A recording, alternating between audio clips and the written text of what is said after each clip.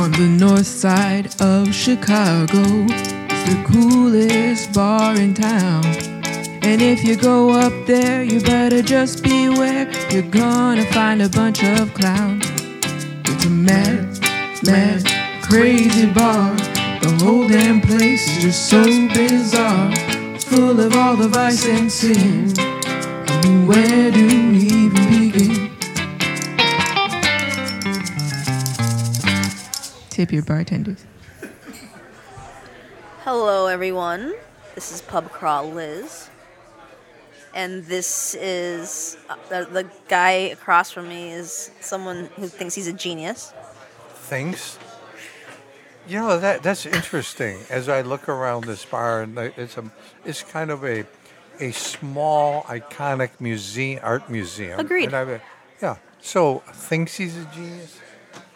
And I'm looking across at two boxers on the wall. Yeah. We're up in the window. And someday I'd like to talk about the two boxers I painted. Well, we're going to talk about it tonight. Okay.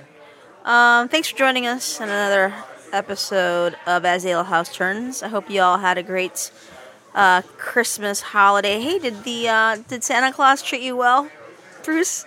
You know, Santa Claus won't come anywhere near my house. I'll tell you why.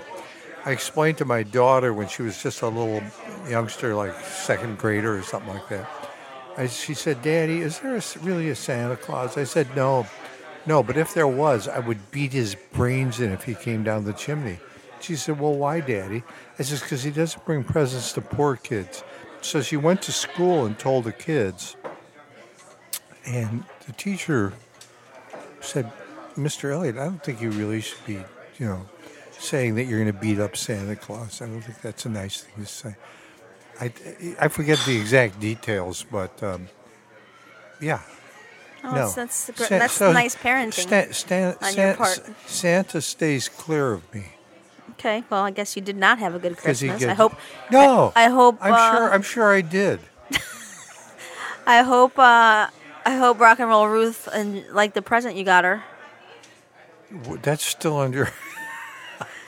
Okay, yeah. So that's to be determined. I'm okay. This is becoming more complicated. Okay, well, one of the things that you are known for in the bar and in other places is your painting. My kindness, my generosity, my wit. Okay, and your painting. And my painting. So I wanted to maybe try to dedicate a show to your artwork, and talk a little bit about your early beginnings as a painter and your inspirations and some of the artwork in the bar and some of the things you're currently focused on right now. So when was the first time you put a brush to something? Well, ever since I was... Besides your teeth. That was the one, as a child... I was a huge disappointment to my parents as a child, and I think as an adult, it was also kind of a bit of a disappointment. Is it because you talk back all the time? That and just so many other things. I had character flaws as a child. Now, part of the or an adult. part of my problems were that because I was an Irish twin. I didn't even know what that term was until younger Buzzkill. or older? I'm 10 months older than my brother, okay. My fat brother, Scott. Which brother, Scott? Yeah. And who gets fatter and fatter. Why do you got to refer to him that way, by the way? Because he's so fat. Why can't you just say my brother Scott, my younger brother Scott? Because he's huge fat. Who cares? I care. Why? Because when you get in a fight with him, he's got 100 pounds on you. You've got to be really, you can't let him get on top of you. It's a big factor. And he was, see, if my parents would have said, taken us as children, said, "Look, your brother Scott is bipolar." See, we didn't know what that fucking was. Right? We didn't even know what manic depressive was or any of that stuff. But they would have said, he has a very serious mental condition. And so you just have to give him a little, I just thought he was an asshole. And So we had these epic fights because he had absolutely. My father had hair trigger temper in those days too. And my brother inherited that. We all have tempers, but Scott's was just not quite like my father. And because he was so beefy, let's use that term. Is that the? So Well, he's now fat. he's beef. No, well, he's a Okay. big fatso. But and he was fairly agile for a fat guy. I mean, he played on the football team and stuff. But there's a difference between being fat and being big boned. No, he was fat. I mean, he had the same bone structure I have, but he was a fatso, and he still is. And he's all bent over now with a cane. And everything. I mean, You guys like each other? Do you get along? well, I mean, we get. I remember. I mean, my mother kind of made us kind of get along as adults, but no, we don't really get along. I mean, I see him. I had to go out when there's a crisis or something. I don't know. How many But he's siblings an do you artist. have? He's an artist. I have two brothers, both not well right now, and the youngest sibling was my sister, she's been dead for at least 10 years, I think. And did you get along with anybody? I got along for years with my brother Douglas. He was very much into sport. Great athlete, wonderful athlete, all-state football player, and he broke all my track records. But in later life, we didn't get along. Okay. So you and your brother Scott, he's also an artist, you said? Well, he is, and he's right now. He's very prolific, really. But he was an art dealer. We're the opposite of Vincent van Gogh and his brother Theo. Vincent van Gogh, who is one of the really great 19th century artists, who never sold. I'm sure he did under the table, but there's no record of him ever selling a painting in his lifetime. And even though he hung around with Lautrec and Gauguin, those people, I would thought one of those guys might have bought one of his paintings. But Theo, his brother, was a big-time, I believe, Parisian art dealer. And even with his brother being a big-time art dealer, he tried to sell his brother Vincent's paintings. Now, my brother was a big-time art dealer in New York and then later in Chicago, but never tried to sell any of his brother Bruce's paintings. Quite the opposite. In fact, my mother saved all my childhood painting artwork because that was the only thing I got in school. I got all these little ribbons and stuff. It was the only thing because everything else I was really Shitty at? It wasn't shitty. I was just so disliked by my teachers and all that. I got no recognition for anything other than being real bad, but my artwork was good. And so my mother saved it over the years. It was really kind of cool because I could see, I used these dark lines it was a very kind of dark artwork for a kid, especially. Yeah. So my brother, for some reason about 10 years ago, he got my mom. He said, could I have, they referred to me as BC, because Bruce Cameron, my father was also Bruce. I want to show somebody in New York his pictures, his kid pictures. Well, that was the last. He just obviously destroyed them. Why? Because he has this unbelievable sibling rivalry, jealousy. So she gave them to him and he destroyed them? Well, she said, make sure you bring them home. They never came home. So you think he destroyed them? Of course. That sucks. Well, yeah. I mean, that's our relationship. What's your earliest memory of drawing or... Well, from very early childhood, I loved to draw.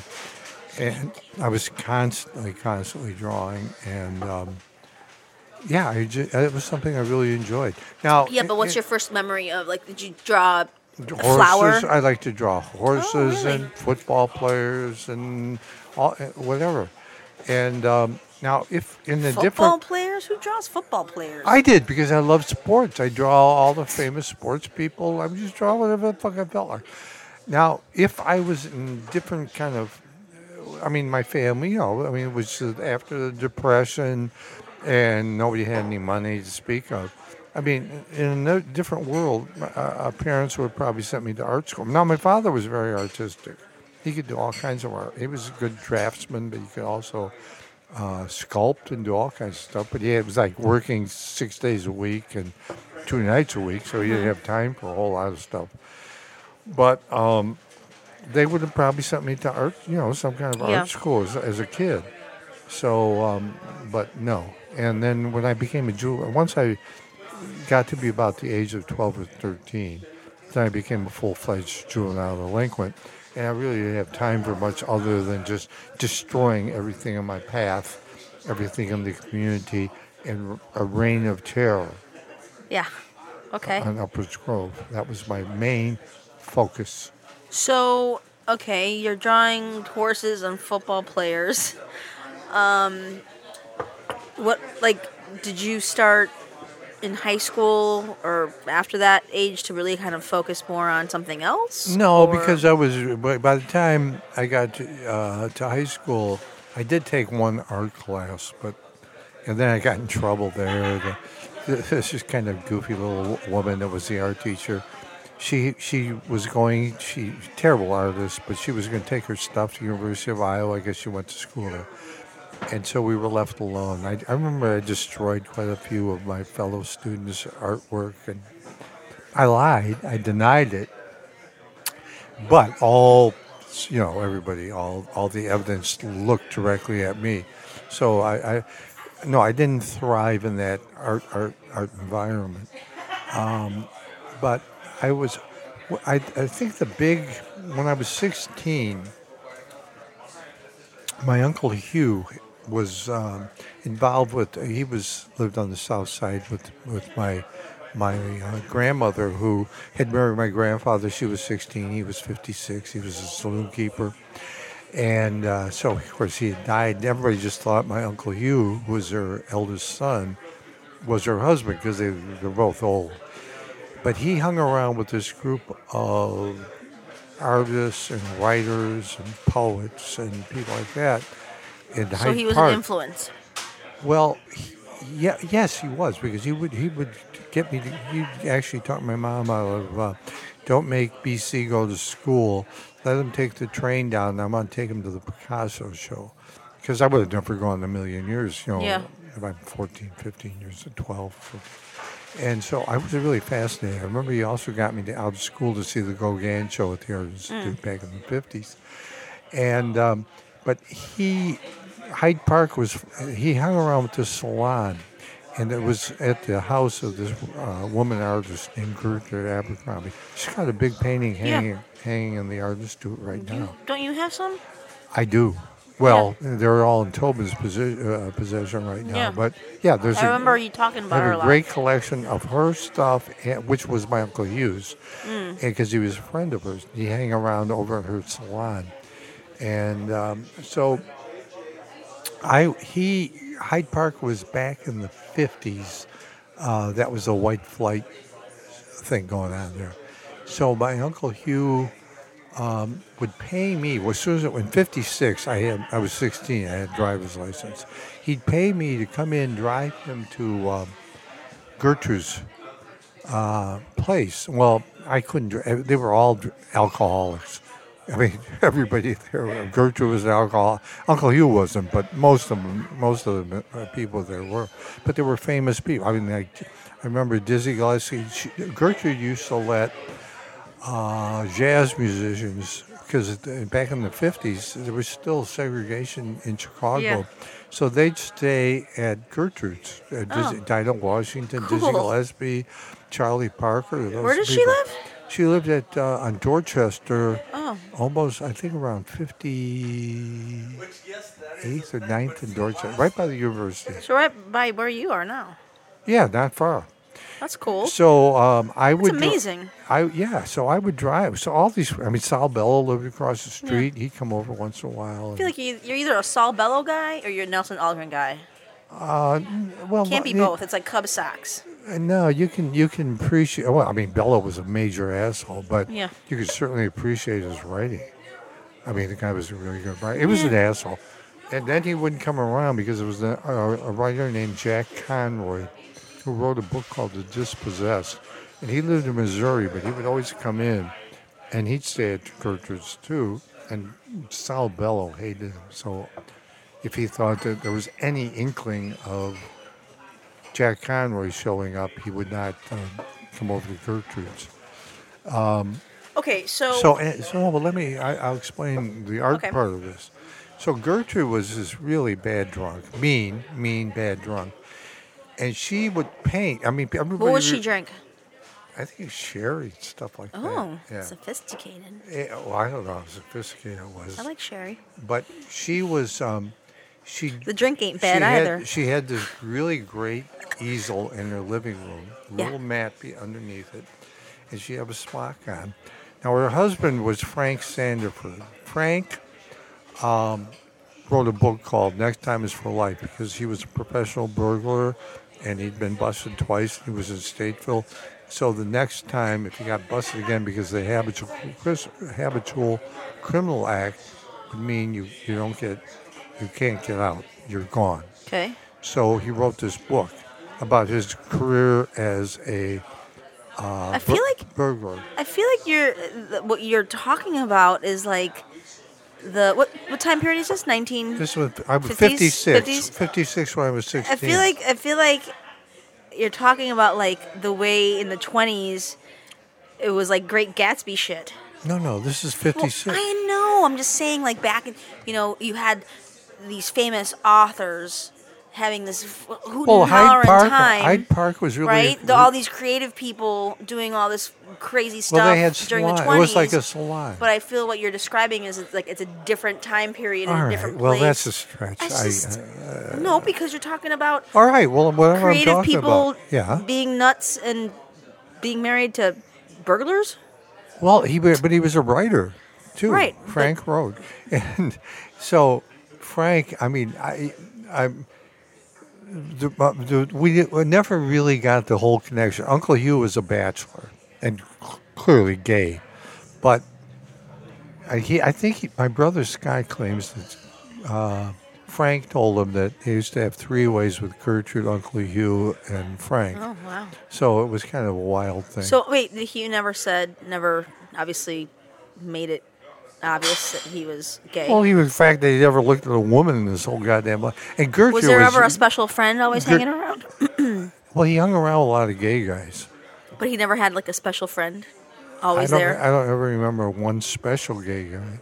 Oh, there's David, Uncle Hugh's friend again. Yeah, well, no, Uncle Hugh. So anyway, I would drive Hugh to Gertrude's, and this crazy, and then her best friend was this Miriam Andreas, the Archer Midland Daniels company. She married the patriarch. What the fuck was his name? Dwayne, not Dwayne. Dwayne was his brother. Osborne Andreas. And she had married him, and she had this beautiful townhouse right over on Oak Street, right by the lake.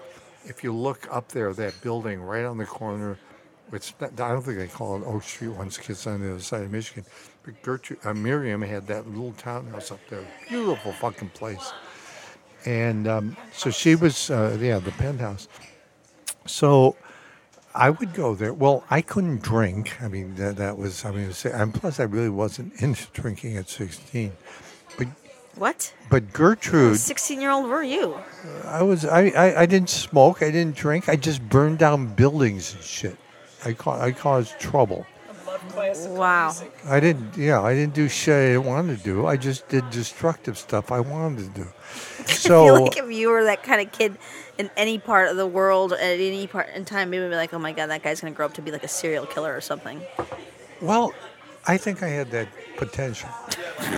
So I would, and Gertrude, while everybody is hobnobbing and running around in the rest of she had this really neat townhouse.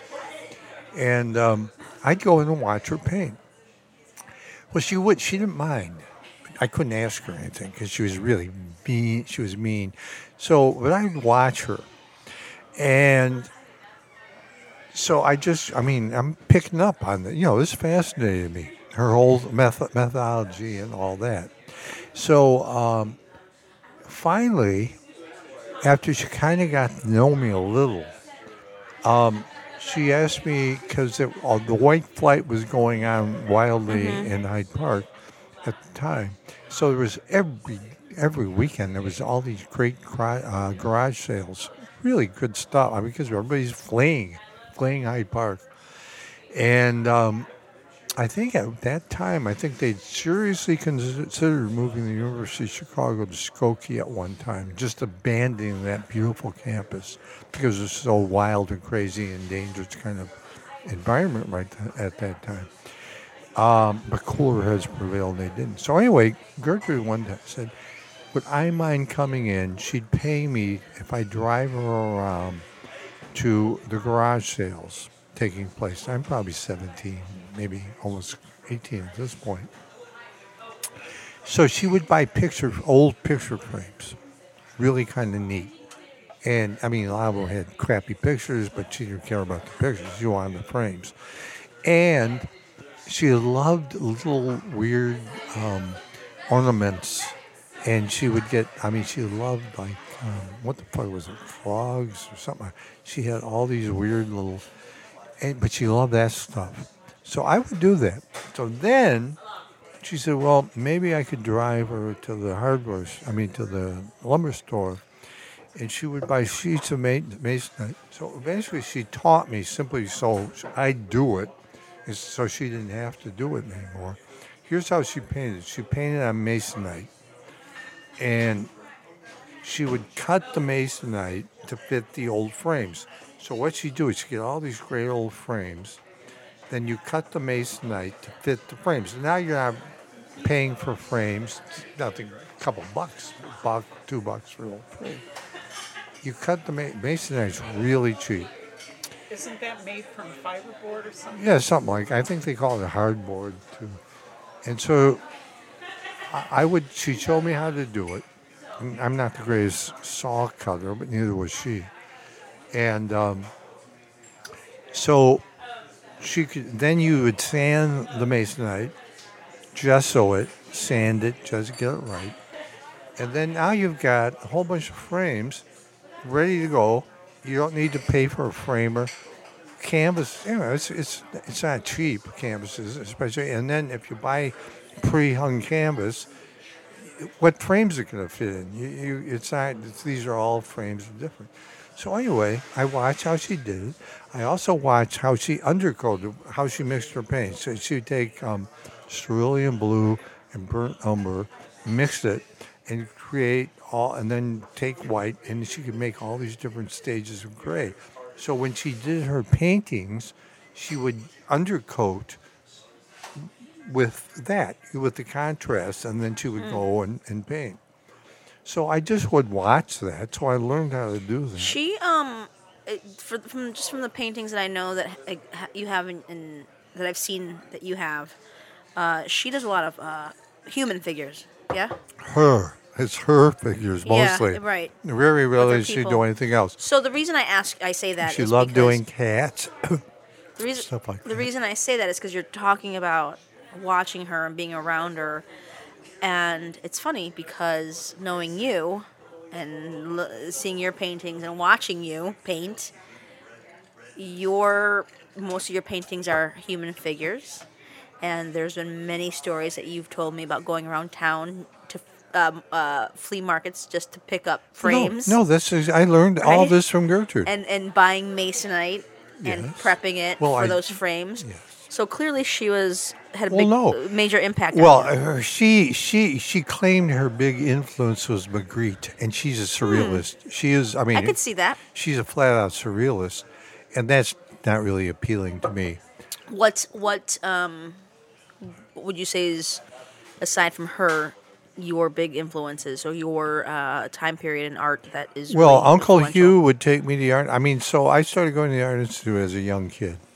And I think probably the most, I think I was in an impressionable period when my Uncle Hugh took me to see the Gauguin show. Mm-hmm. That really, I went, whoa. That. What was it about Gauguin that made you sort of I'm not sure. skip a beat? I'm not sure. I don't know. But wow, that really, because I'd seen, I'd gone to Yarn and Stew a lot as a kid, and I'd seen Gauguin, but I never appreciated him until I saw the show. And when I saw that show, it was just, holy cow, this is amazing. This is really something. So that inspired you to do what? I don't know if the next big move was when I moved to Chicago in 61, 62.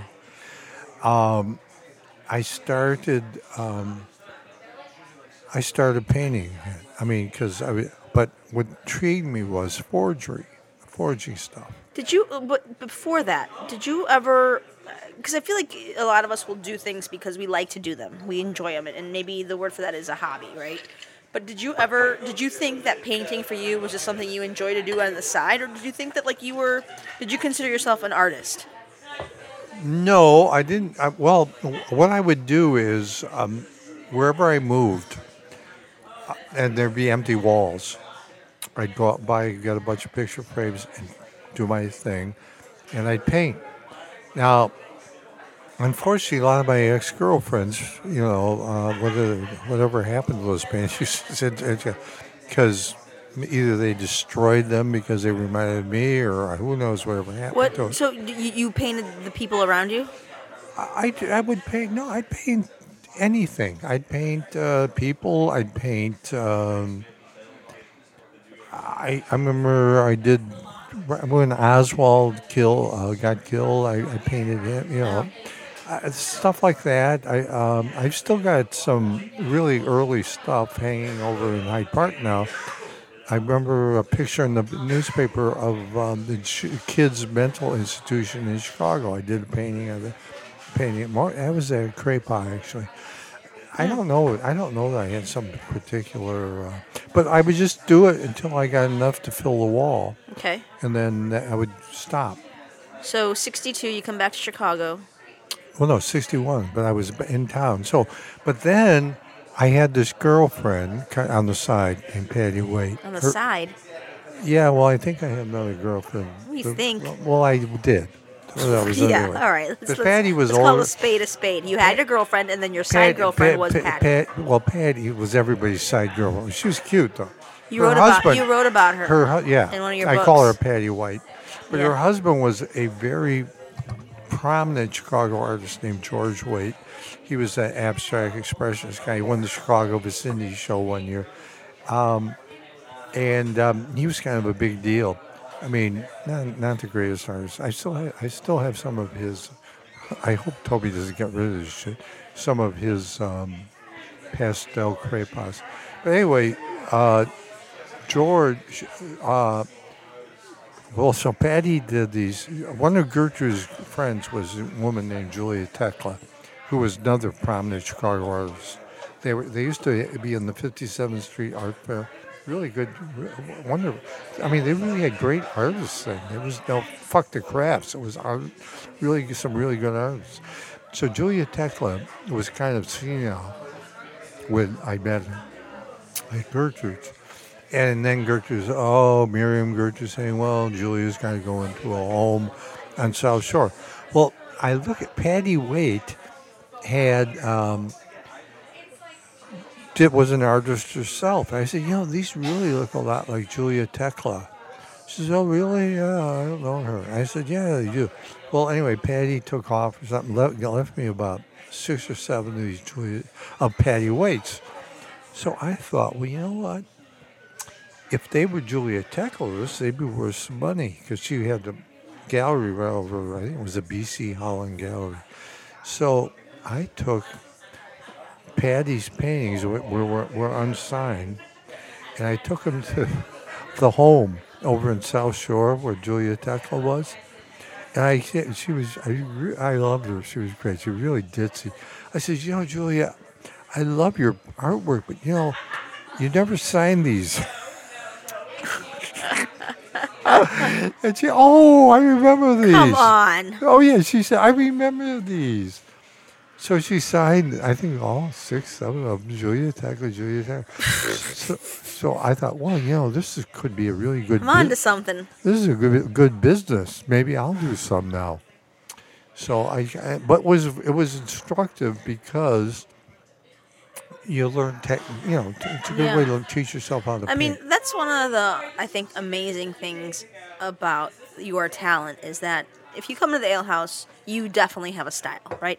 You will see all of these different portraits. You will see these different scenarios of different people, and you know you painted that. That is certainly a Bruce Elliott.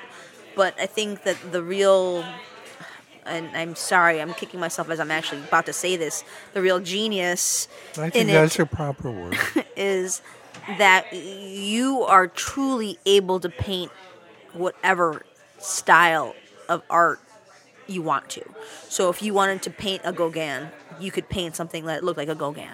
In fact, I want you to paint me something that looks like either like I don't know, a Frida Kahlo or something.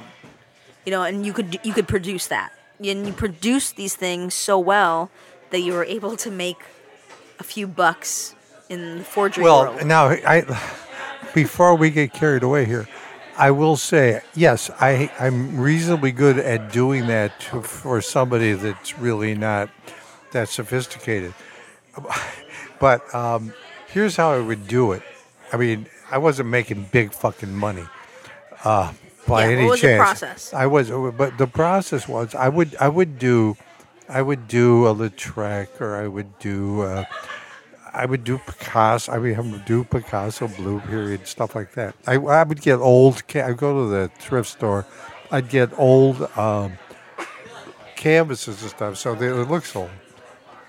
And I'd paint over. And there's the various ways. If you put varnish on them right after you paint them, because the oil paints take a long time to dry, so they'll crack if you put varnish on prematurely. Or else you could take an oil painting and take it out the canvas and pull it over a table and just keep pressing over the edge of a table, and you can crack it too. There's stuff like that. I read my Bible was Elmire Dohori's fake. Clifford Irving, the guy that went to jail for the Howard Hughes thing. Clifford, he was a good writer, but he wrote Fake, which was about Elmire Dohori, who was just wonderful, just charming great little confidence art forger. He was quite good too. So that was kind of my Bible. So how long did you do that for? Oh, I did that. Well, that's a funny story how it ended. But anyway, what I would do is I had no delusions of grandeur, but I was not going to go into a top gallery like Elmire Dohori did. They spot me in a second. But what I'd do is I'd get like 3 or 4 or 5 paintings from paintings from the Salvation Army, and then I'd take my Lautrec or my Nolde or my Picasso Blue Period, and I put it in the middle of this crap. I'd put on some coveralls. I'd go to a high-end antique dealer or a low-end art gallery, and I'd come in this coveralls and stuff.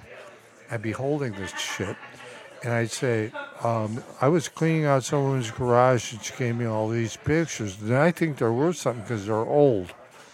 So these little prissy little antique dealers, they kind of stick up their nose, and I go, and I'd show them a couple of this crap. All of a sudden, there'd be a little trick, and you just watch their eyes. Their eyes would pop out of their fucking heads. And then I'd go on to the next one. What are we thinking about? And I says, I'm going to need at least $1,100 to get my truck fixed.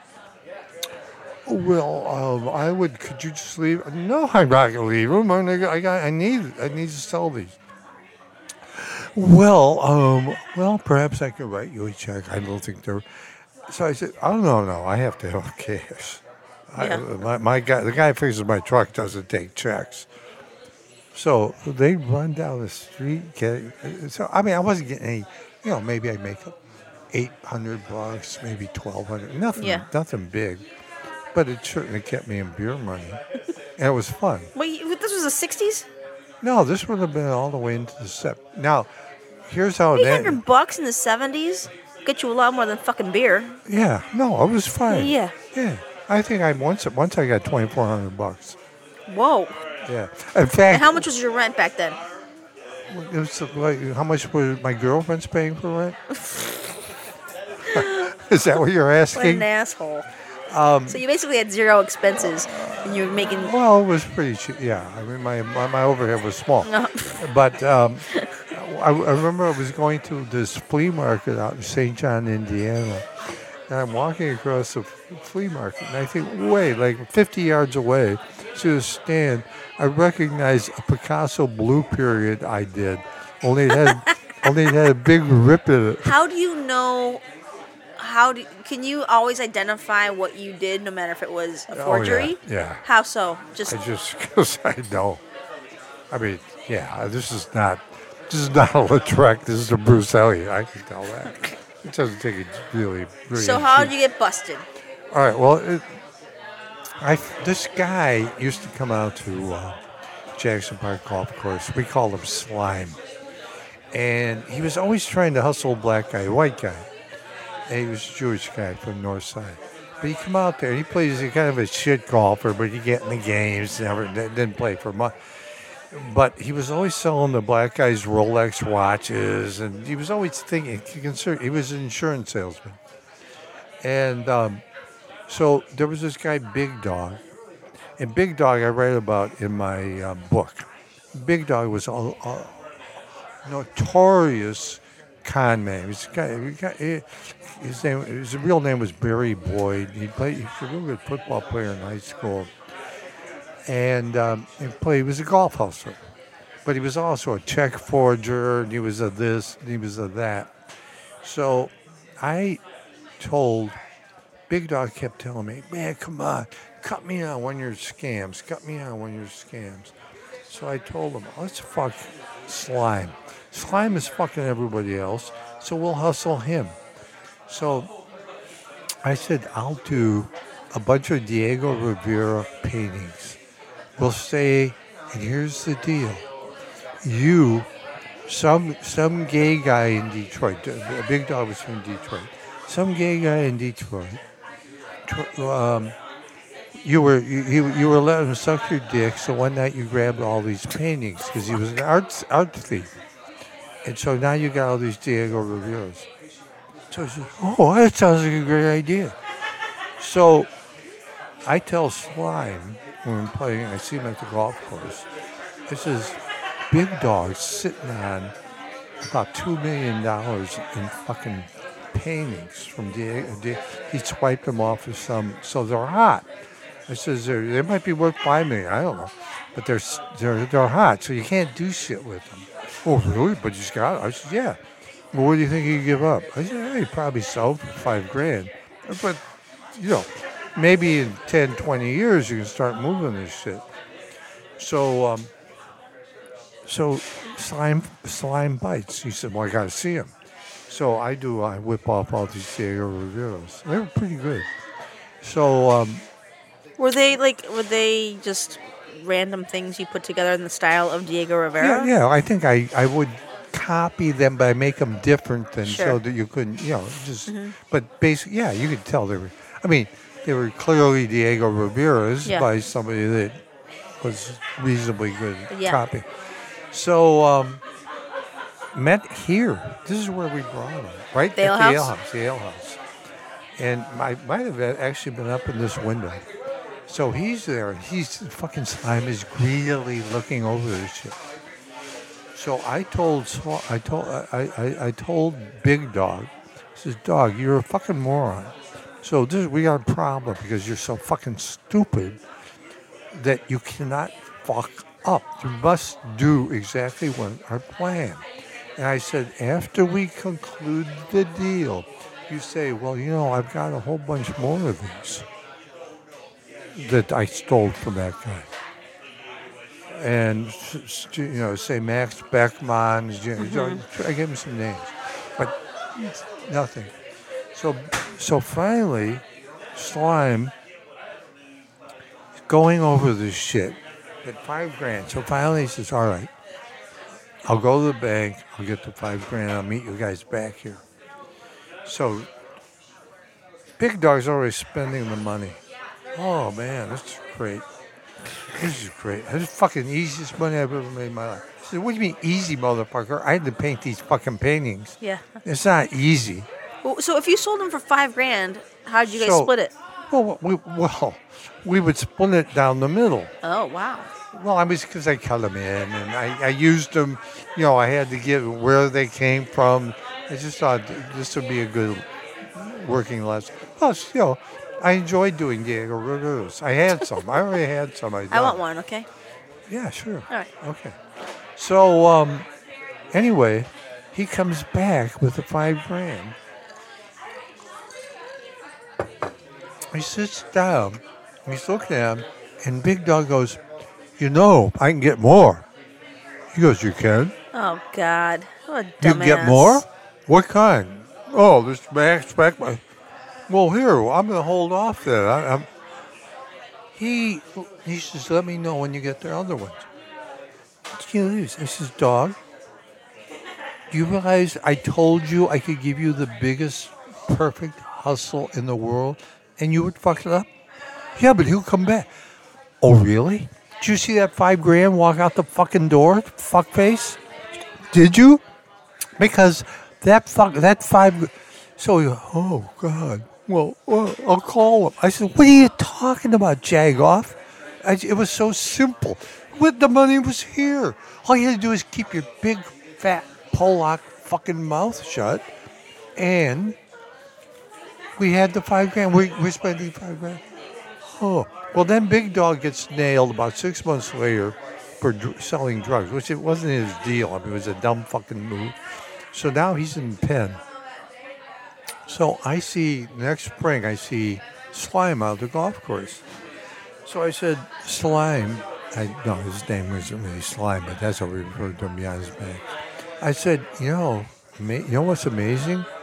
I said, Dog and I took those paintings, those Diego Rivera's, we took them to Mexico and sold them to some guy. And I said, got $30,000 fucking dollars for them. And I said, after Dog got his money, so I got 15, Dog got 15. We're in this whorehouse. Dog says, blowjobs for everyone. And so Slime is going, you're kidding. You're at this whore. And these were good-looking whores, man. This was really something. We were in Guadalajara. It was the most amazing fucking weekend of my life. Yeah. And Dog, and by when we got home, Dog had no money because he was spending it on whores and so I said, but get this.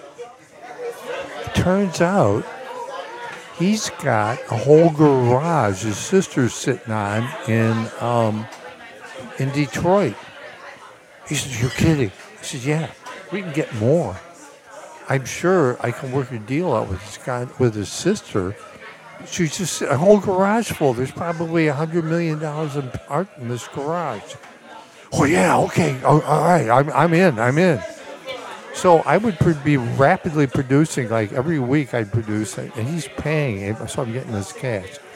Well, I mean, some of it, I was so sloppy. I was just going to thrift stores, painting over this. I mean, it was just ridiculous. And so I take Grace. I remember one time, Gracie's a little girl, so we go over to drop some more art off at Slime's place. He lived over by the river in some condo. So Gracie's a little girl, and so he's looking at. So I was doing these German expressionist shit, and so he says, "Oh, is this a Brack?" And Gracie goes, "Brock." She corrects him. And so I said, "Oh, she's studying art in grammar school." But then one of them's actually the paint still. Oh God! He gets it. I go, oh fuck. I said, yeah, it was under the heat lamp because I was trying to, it was all funky. And he doesn't get suspicious. The fucking paint's fucking wet. So anyway, so I make this guy for about 45, 50 grand. So one day I'm taking Grace to school. I used to have to walk her to school. So he calls me up in the priest. He apparently had some guy come over to his house and just said, "This is the worst pile of shit." And because I get a call from some cop, detective, Western Avenue cop. Yeah. I want to talk to you about. I said, "Yeah, my lawyer." I gave this guy named Paul Bradley. He was a criminal lawyer, he drank it. I said, "My lawyer's name is. You don't want to talk to me." Now here's my defense. I had defense because you always figure something's going to go wrong. Here's my defense. My defense is that who's fucking who? I didn't say this is a Lautrec when I took it to an antique dealer. I just brought 5 pictures. Yeah. And this guy, so he's paying me $1,000 for a Lautrec that's worth like $1.5 million. Who fucked who? Who is fucking who? I didn't tell him it was a Lautrec. Now, as far as Slime goes, Slime is buying hot art from some guy he's in jail and his sister in Detroit. So anyway, I there was a fallback here, a slight, I mean, there's a little wiggle room. So Grace and I walk out of the condo. She's maybe in 5th grade. And we walk out of the condo. This obviously plainclothes cop cars. 2 most obvious plainclothes cops in the history of Chicago get out with that Chicago accent. "Hey, Bruce, have a word with you." So I'm holding Gracie by the hand. It's kind of embarrassing, like what did Dad? So he says, "Bruce, we recommend in the future you only do Bruce Elliott paintings." So I said, "Absolutely. You have my word." And that was that. That was that. Well, you had a good run. Well, it was, yeah. Yeah. It was. And now your bar is your museum. Well, it has original Bruce Elliott's. Well, these are all original Bruce Elliott's. So anyway, to fast forward, after when Kevin from New Orleans wrote, was it last week, about a week and a half ago, he wrote a blog about the man in the red hat. There was this party came in, and some old guy was wearing a Make America Great hat. And I was sitting down here talking to Kevin, and I said, this is not good. Guys feel comfortable coming in wearing a Make America Great hat. Yeah, in this place. I'm doing something wrong. Plus, the 2 Trump paintings, satirical Trump paintings, are down at this end of the bar, and he was at the other end. So I said, I've had an idea in my head for doing Stormy Daniels, President Pussyface, Melania, and little baby Baron painting. It's in my head. And maybe this just is finally... That's a catalyst. Okay, wait. So before you get into that, let's fill in the gap between you getting busted as a painter doing forgeries. I didn't get busted. Well, I was given a few words to I was lead you in given a a different suggestion. Yeah. All right.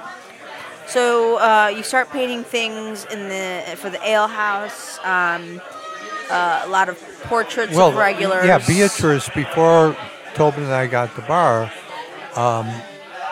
Beatrice was reluctantly, I said, I could do some posters and do this and that and, fancy the place up a little. Yeah. So she was willing to go along to a certain point. Yeah. Nothing risque. So, yeah, in fact, if you walk into the bar and you just look straight ahead toward the other end of the bar, toward the bathrooms, there are a couple of paintings that, probably 2 of my favorites, that are this like a French style. Poster. Yeah, it's a painting They dive bar Chicago. yeah, it's a man and a woman holding like champagne or wine or something. It's very just it's a very nice painting. Well, they're all nice except that No, for a no, square. no, For no, a square no, like you. No. The other one is a really cool one, and it's very strange, and in that it's an interesting trio of Albert Einstein and Greta Garbo and Marlene Dietrich. yeah, Marlene Dietrich, which is an interesting trio. Well, that's my favorite painting in here. That should be in the Art Institute. That's really important. I'm not. You know what? I don't disagree with you. That's your style of painting that I think truly defines you, and it's very unique, and it's an incredibly beautiful painting. So those are some of the earliest ones that you did in here. Oh yeah, Right? they're very, because Beatrice wouldn't let me do any of the. Which I appreciate that, because you say I'm a square, but you're also do a lot of pornographic, I guess, ish. You just gave me 2 back today. Pornographic paintings that show all these body parts and spread legs, and fine if you're into that, but I'm not personally into that. So I would rather like the classic style of stuff that you do, of the Old Town Ale House and the Einstein photo, or even the one where it's the very rare one where you actually make a cameo in it with Gracie. That one with the old timers. That's probably my favorite. Oh really? Yeah, those are all these beautiful, beautiful like classic style paintings. So those are some of the first, and then you start doing all these portraits of folks who've come and gone in the ale house. Many of them who are famous. So you'll have a famous wall above the mural, and then everybody else. And then you started doing a lot of political paintings. Well, that was I mean, the first political painting I did was in 2008 with Sarah Palin, and then of course and it went viral. Yeah, but I didn't even know the internet in 08. Right. And all of a sudden, I put it up on a Thursday, and the kids from Second City were taking pictures. And then when I opened the bar up on Friday morning, I got a call from someplace in Paris, some paper. I said, how do you even know about it? This is all over Europe. Yeah, And that one went crazy, yeah. And then, so that kind of was the catalyst for other political paintings. And you did a lot of local stuff with Blagojevich and Jesse Jackson Jr. And then you really kind of focused on more of a national scope. So I think, you've got a couple of Trump ones, of course, and you've got a very famous Putin one up there. And then, of course, your friend Anthony Bourdain. There is one that you did of him in Street Jimmy, and then his portrait, which was more, also of this year, right after his suicide, which has gotten also a lot of attention. His girlfriend cutting Harvey Weinstein's throat got a lot of attention. Yeah, that was the last one. And so these are all these different paintings that I feel people connect to, obviously, because of the stories, right? So we're all ingrained in this crazy political time, which is one thing, and then the Bourdain hits sort of another aspect of it, but it's something that now people are sort of in here looking for, and you're always motivated to sort of do what's next, and so that leads us to what you're actually painting right now. And I'm always very excited when you're telling me you're painting something, because I feel like it's great that you're writing, because your books are really, you're a great writer, but I feel like when you paint, you're also sort of like, I don't know, for lack of a better term, you're almost like this different person. I feel like you're writing, you love to write and you love to express yourself that way, but I feel your painting is really who you are. Well, painting is instant gratification because you can see it each day. I mean, writing. A picture's worth 1,000 words. Writing takes. Oh yeah, that's original. I'm trying to be original. All right, speaking of original, tell everybody what they're going to see very soon. Well, and I think we have to thank Kevin from New Orleans for kind of shaming me with his blog about the man, because I said, I'm really slacking off. I got an idea for a great Trump painting, and it's just mulling in my head, and I just can't seem to pull the trigger. So after I read this, and then it was the guy in the red hat, Make what am I America doing? great What am I again, yeah. doing wrong? So then I looked up and down the bar, and I saw where I'm hanging the Bourdain Street Jimmy painting. That I could squeeze one. I could take that one down, and squeeze what I have in my mind. Yeah. So I have been doing pastels because I can do them real quick. But my real true love are doing, like I did with Gertrude, doing the oil paintings on masonite. Masonite. Back to the masonite. But it requires, you got to get the fucking masonite, then you got to cut it, frame, gesso, sand. Well, so I thought, I called Bukovic up. I called Bukovic up last Thursday morning. Well, now that would have been, the Couple dates are all Thursdays, fucked yeah. up. Anyway, I said, where's the closest place I can buy a sheet of masonite from Hyde Park? He said, there's a place out on 87th Street and State. There's a place called Home Depot. yeah. But when I was in there, I mean, on the south side, we're the most segregated city in the country, no doubt about it. But when you're in a whole great big airplane hangar-like place like Home Depot, and you look around, you're the only white person there. Yeah. Now, it's fine. I mean, same with where I go to get my motor vehicle. But you're conscious. I'm the only white person here. So I went out. I got a 4x8 sheet of masonite. I got new blades for my saber saw, for my finishing sander. Got the whole fucking thing. Plus, Gessoed. rock and roll had kept me up till 2:30 the previous night, which is fairly common now. And Watching TV. so I'm not. My brain's forced to work if I actually get up and drive. Yeah. So I'm functioning. I'm functioning, and it's like good. I mean, I forced myself up. I forced myself in my car. I forced myself to the Home Depot, and so I come home with my sheet. I cut it. So then I pull out the finishing sander, and you should have seen Rock and Roll Ruth run. Just ran, doors slamming, closing, bang, bang, bang, bang.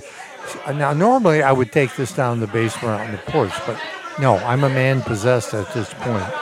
So It's all right. She's got her little room. I've got my frame. Yeah, but who knows what these fiber boards, what chemicals Well, are I'm in breathing what them. you're breathing. She's not breathing them. I'm breathing No, I them. was breathing them too.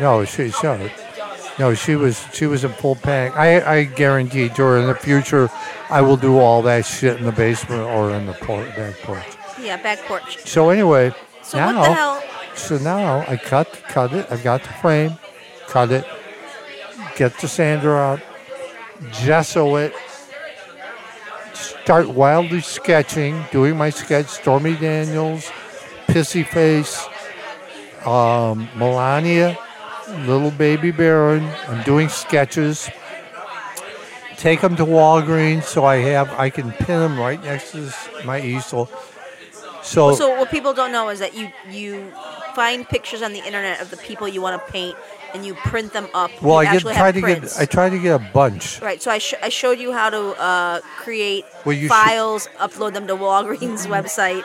Well, no, and you print should. them. Ruth, Yeah, I showed Ruth. I don't know how to do it. Yeah, so you get them printed up and you put them So- around your masonite. Yeah. So I'll do a composite. So I can just take clamps. So anyway, that was, let's see, 6 days ago. Yeah. So now, I've been wildly painting, and Stormy Stormy's the key. But getting her in the correct pose. So what is actually the scene? The scene is Stormy urinating on the President of the United States with Melania holding little baby Baron walking in the door, unbeknownst to Stormy and President Pissy Face, with kind of a not shocked look, but disgusted look. Little Bear is more of a surprised look. Looking at, like, you can almost see the little wheels turning in Little Baron's head saying, Mommy, why is Aunt Stormy pissing on, or doing pee-pee on Daddy's head? So now, Do you have a name for this painting yet? golden showers. All right, golden shower. So I think, now if I don't show the stream, I see no reason why this can't go on the internet. But don't it's show the really stream. great work. Now I am really impressed because, as we all know, I haven't done any major painting. Well, I did the Aja. Oh, you did Aja Argento. Yeah, but that was oil on cardboard. I can knock Right. those off in 2 days. But this is a museum piece right here. Okay. This is a big deal. So people can expect to see that. Well, Actually, when this airs now, people will see it now. Come into the bar and you'll look at it. It'll to be see it. yeah. Yeah. So, yeah, come check it out. Well, we'll see. We'll see what the response That'll be your is. final gift of 2018. But the important thing I think that's taken place, because I'm in awe. I sit there. You're in awe of yourself. Yeah. I sit there and think, Sounds holy about right. fucking crap. I mean, can you imagine? This just existed in my brain a week ago. And now, look at this. Millions of people are going to be seeing this all over the fucking world. It's amazing. Well, I'm excited that you've got something in the works and it's coming out soon and people can come enjoy it. Well- What I will do is I will, when it's all said and done, I will take a photo of it and I will post it in different places. Well, it'll be all over by the time Yeah. this show comes. Yeah. But But I will post it in different places. the thing now here's the interesting thing of this. If I could just somehow keep the momentum going, I can write. If I write for more than 2-3 hours a day, my brain kind of fizzles. But if I could just get to the point where I'm going over, and because I got to stand up and do the paint. There's a physical activity involved in the artwork. If I could somehow combine doing both, because I'm kind of on the home stretches of my Dunbeetle novel, but I would like to keep the painting going. Yeah, I think you need to keep the painting going But too. Because that's as I've not said, easier said than done. no, but I know. But as I have said, I feel like painting is very true to who you are, and it keeps for I guess the last. Telling stories is wanna, not. No, but in a different way. I feel like that's how you started out, and that's who you really are. Is the artistic side of you, which is why we wanted to do a show about just your painting. I wish I could use a different phrase, but I feel like it keeps your juices flowing. I like that phrase, but I don't know exactly what Whereas- you have in mind. No, what I'm saying is the painting keeps your juices flowing, whereas like the writing, you're motivated by it, but not like the painting. No. So whenever you tell me you're painting, I get very excited. Believe me, I'm motivated. But paint, see, because art is physical. It's physical. Writing is cerebral. Yeah, I agree. And so the thing is, you could be all fucked up. You can have a horrible hangover. You can still prepare your, masonite and do all that physical stuff. Whereas when you're writing, you can't. Writing is your very brain's gotta- exhausting in a different way. Yeah. Yeah, it is. And your brain's got to be working. Agreed. they're Even when I different. write your blog, I'm like, oh, I gotta get in this right mind frame. Yes, exactly. Well, anyway, I'm glad that we had a little history lesson on your works of art and your inspiration, and give people a little insight of where you've come from, where you are, and what's coming next. What else? How can we wrap this up? Because we got to Well, wrap I it up. think that Jordan has done yeoman work here, and Always. he's leaving. Jordan, where are you going? No, you can't do that. I can't do that. No.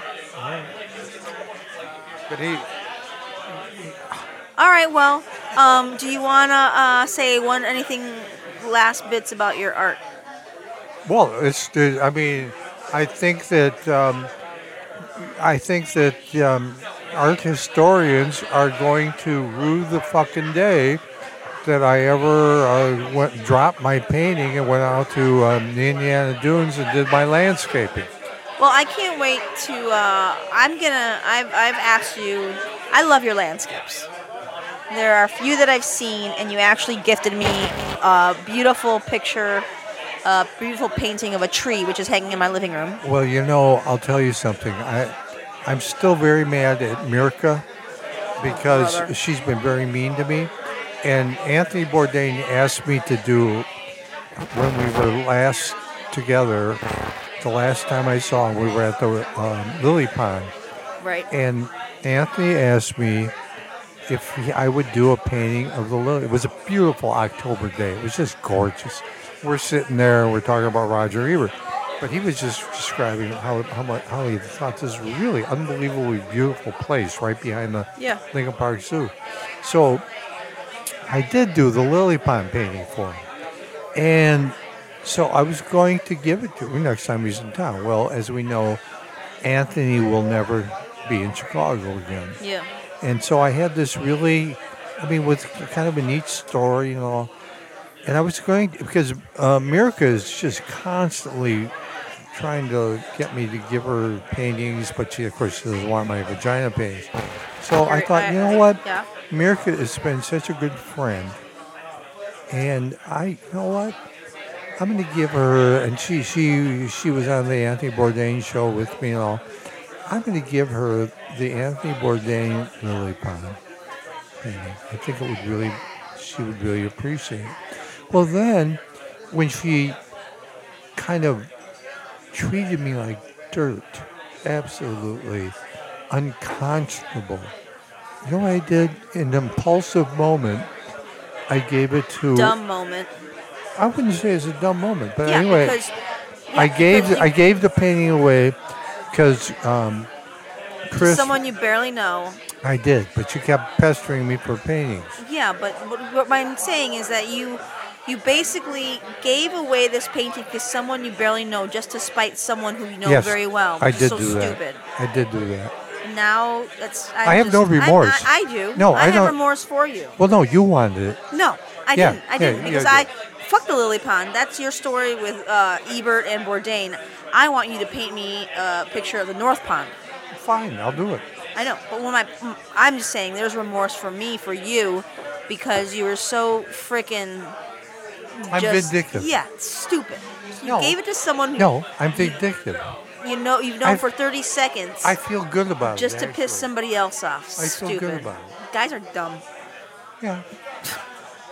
Anyway, all right. So come to the bar. Check out this new painting. I'm excited to see it. Oh, I'm excited too.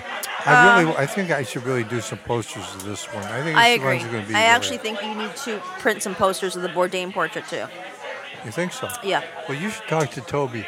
I'll work on it. All right. Oh, and the last announcement to wrap up the show actually will be that we're doing the Ale House talent show on January 27th, Sunday, January 27th. We'll announce more details about it, but it's Now, official. everybody, the pub crawl Liz is officially in charge of this. Yeah, and talk to Toby. Once again, talk to Toby and Timmy. We'll figure it out. Yeah.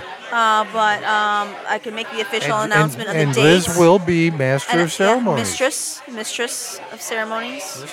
Mistress. I will be the mistress of ceremonies. So if you've got a talent, you know how to sing a song, you know how to do an impression, you know how to... And we will take a certain amount of comedians, but please have some talent.